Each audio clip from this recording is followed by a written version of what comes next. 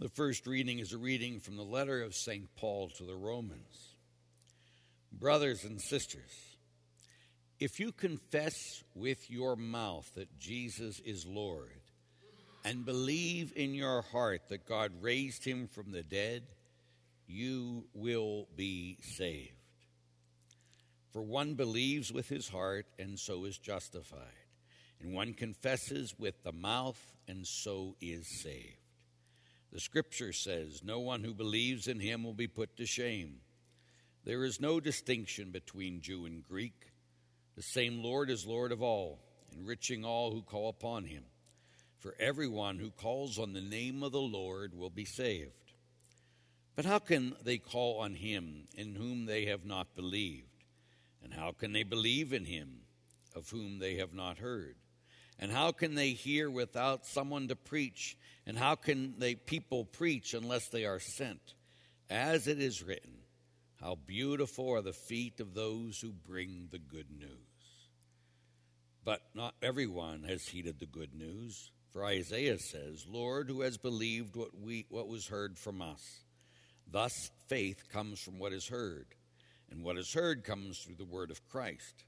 But I ask, did they not hear? Certainly they did.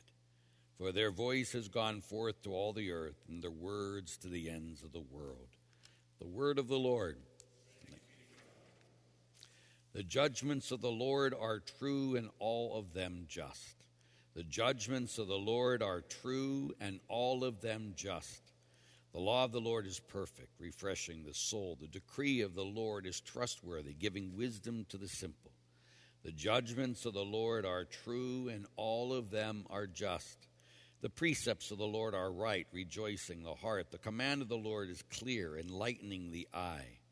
The judgments of the Lord are true, and all of them are just. The fear of the Lord is pure, enduring forever.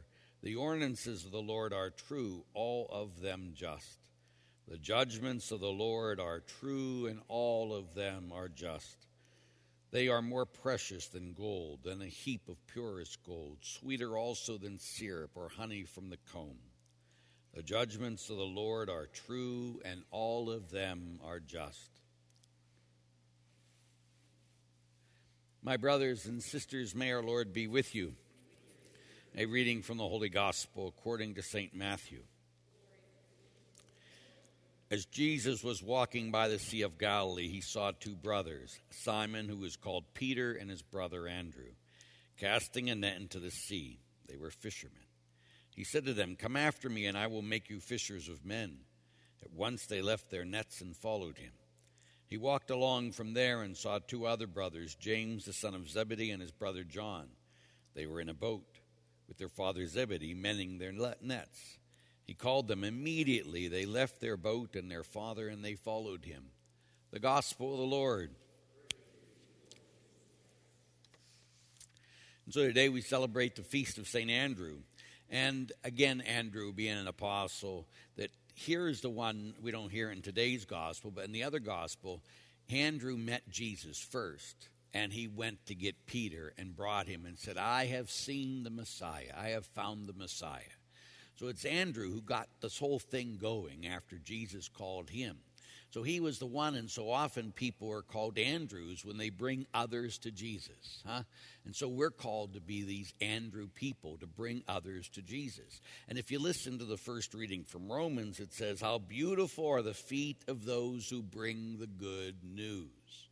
Are our feet beautiful because we bring the good news? Again, the good news, not the bad news, not condemnation, not judgment, not you better change or you're going to hell.